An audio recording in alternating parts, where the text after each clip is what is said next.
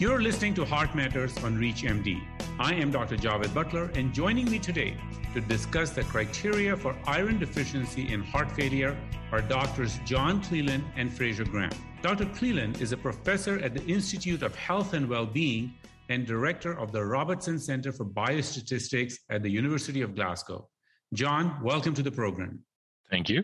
And Dr. Graham is an honorary clinical lecturer at the Institute of Health and Wellbeing with Dr. Cleland, who works alongside with him in the Robertson Center for Biostatistics. Dr. Graham, glad to have you with us as well.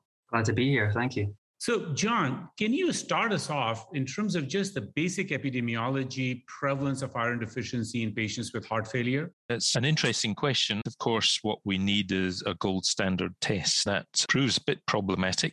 Clearly, the gold standard is looking at a bone marrow aspiration, how much iron is in the bone marrow, but that's quite a big undertaking, both for us and our patients. So what we're looking for are blood markers. The simplest blood marker, of course, is hemoglobin. And it's said that there's a lot of iron deficiency and anemia. Well, they're close allies, but that many patients have iron deficiency, even if they don't have anemia. I think that is a little bit superficial. If you look at the studies that we've done of intravenous iron, they've all excluded people with really normal hemoglobins. So we have included only patients who are anemic or who have a low normal hemoglobin. We must remember that the World Health Organization definition of anemia is really quite extreme. You have to have a very low hemoglobin, below 13 for a man, below 12 for a woman, before they count as abnormal. But a truly normal hemoglobin is 1 or 2 grams above the WHO definition.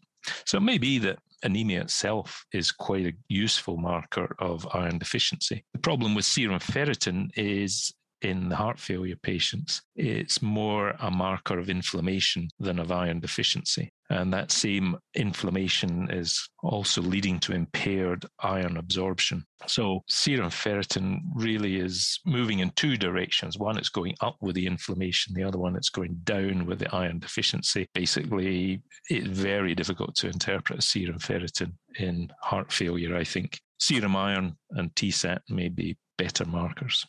That's very interesting, the way you talked about anemia. Let me come back to you about the definitions in a minute. But Dr. Graham, let me come to you. Can you tell us what's the issue with iron deficiency in patients with heart failure? Is it outcomes? Is it symptoms? So what we know is that iron deficiency in heart failure is important because it's so common. At least half of patients with chronic heart failure have evidence of iron deficiency on blood tests. But it's also been shown to be associated with worsening symptoms, worsening exercise capacity and quality of life in patients with heart failure. And what we know is that the majority of research probably shows that iron deficiency is associated with worse outcomes. But again, that's really dependent upon how we define iron deficiency. With respect to anemia, most of the associations with iron deficiency tend to be irrespective of your hemoglobin concentration, but outcomes and symptoms are probably worse if you're also anemic, which reflects a more severe iron deficiency, most likely. For those just joining us, you're listening to Heart Matters on ReachMD. I am Dr. Javed Butler, and I'm speaking with Doctors John Cleland and Fraser Graham about the criteria for iron deficiency and heart failure. So, John, let me get back to you. So you have raised some concerns about both the level of hemoglobin for the diagnosis of anemia and that how ferritin is sort of going up and going down, and there are these sort of bidirectional pulls in a pro-inflammatory disease like heart failure. So what has been the traditional definition for iron deficiency in heart failure, and how do you think we should be thinking about defining iron deficiency?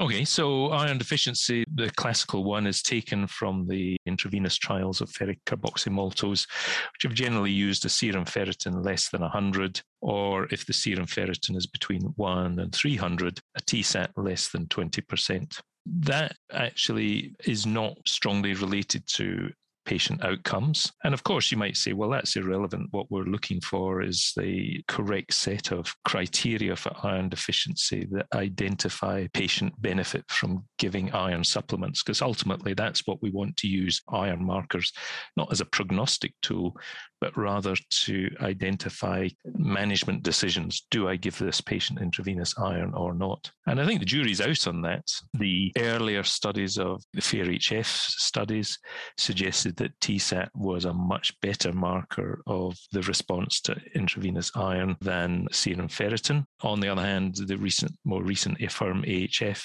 trial, it's a bit harder to see a difference between the ferritin and TSAT as a marker. So I think the jury's out on which marker is the best marker of response to intravenous iron. But when it comes to prognosis, I think there's no doubt about what's going on. All the studies show that the higher your serum ferritin, the worse your outcome. So actually a low serum ferritin is associated with a good outcome. So that'd be a bit weird if we think that iron deficiency is a bad thing. Serum ferritin really doesn't help you. On the other hand, if we're just thinking about mortality, the TSAT is strongly linearly inversely related to prognosis. The lower your TSAT, the worse your outcome. So serum iron itself might be the best marker of iron deficiency in heart failure. It's just that we haven't used this marker in the clinical trials to find out whether it really indicates a population who get special benefit from intravenous iron. Would you define a threshold? That leads us kind of on nicely to discuss about our study, which we used a threshold of serum iron of less than or equal to 13 micromoles per litre. And that was really informed from a well-performed bone marrow study correlating serum markers with bone marrow iron staining in patients with heart failure with reduced ejection fraction. So we took this threshold forward and sought to validate it prognostically in our group of patients. So does treatment of iron deficiency makes a difference? Are there any data to suggest that if you were to replete patients with iron, that their outcomes or symptoms get better? There's obviously one large outcome trial, the AFFIRM-AHF trial, in hospitalised patients with heart failure with an LV ejection fraction of less than 50%. And although they just missed their combined endpoint of recurrent hospitalizations for heart failure, cardiovascular mortality, there was a very strong signal that intravenous iron did reduce hospitalizations for heart failure. And actually, they did COVID-19 sensitivity analysis because the recruitment on the trial and the trial running occurred during the first wave of the pandemic. And they found that if they excluded those patients recruited after the pandemic began, then intravenous iron did successfully reduce hospitalizations for heart failure and cardiovascular mortality. Yeah, I think it was pretty neutral on cardiovascular mortality, the trials. So I think it's important to make that distinction. In a sense, the heart failure hospitalizations are another aspect of the symptomatic well-being of the patient and stability. But so far, we're not seeing that pushing through to a reduction in mortality. But the important thing is if we're not getting the definition of iron deficiency right, and we are including people who are already iron replete in these studies, then it may dilute their benefit. So this is, I think, why we do need to prospectively look at the way we're going to analyze these studies, just in case the results are uncertain. And if we have prospectively defined iron deficiency and we have pre-specified analysis, that would give far more weight to any subgroup of patients who have a particular benefit from intravenous iron. John, you make a very sort of cogent argument about the issue of definition. So can you leave our listeners with some practical management tips today that if they were to treat their heart failure patients with iron deficiency, since all the trials were done using the traditional definition, but there is good reason to think about it differently, what should the clinicians do today?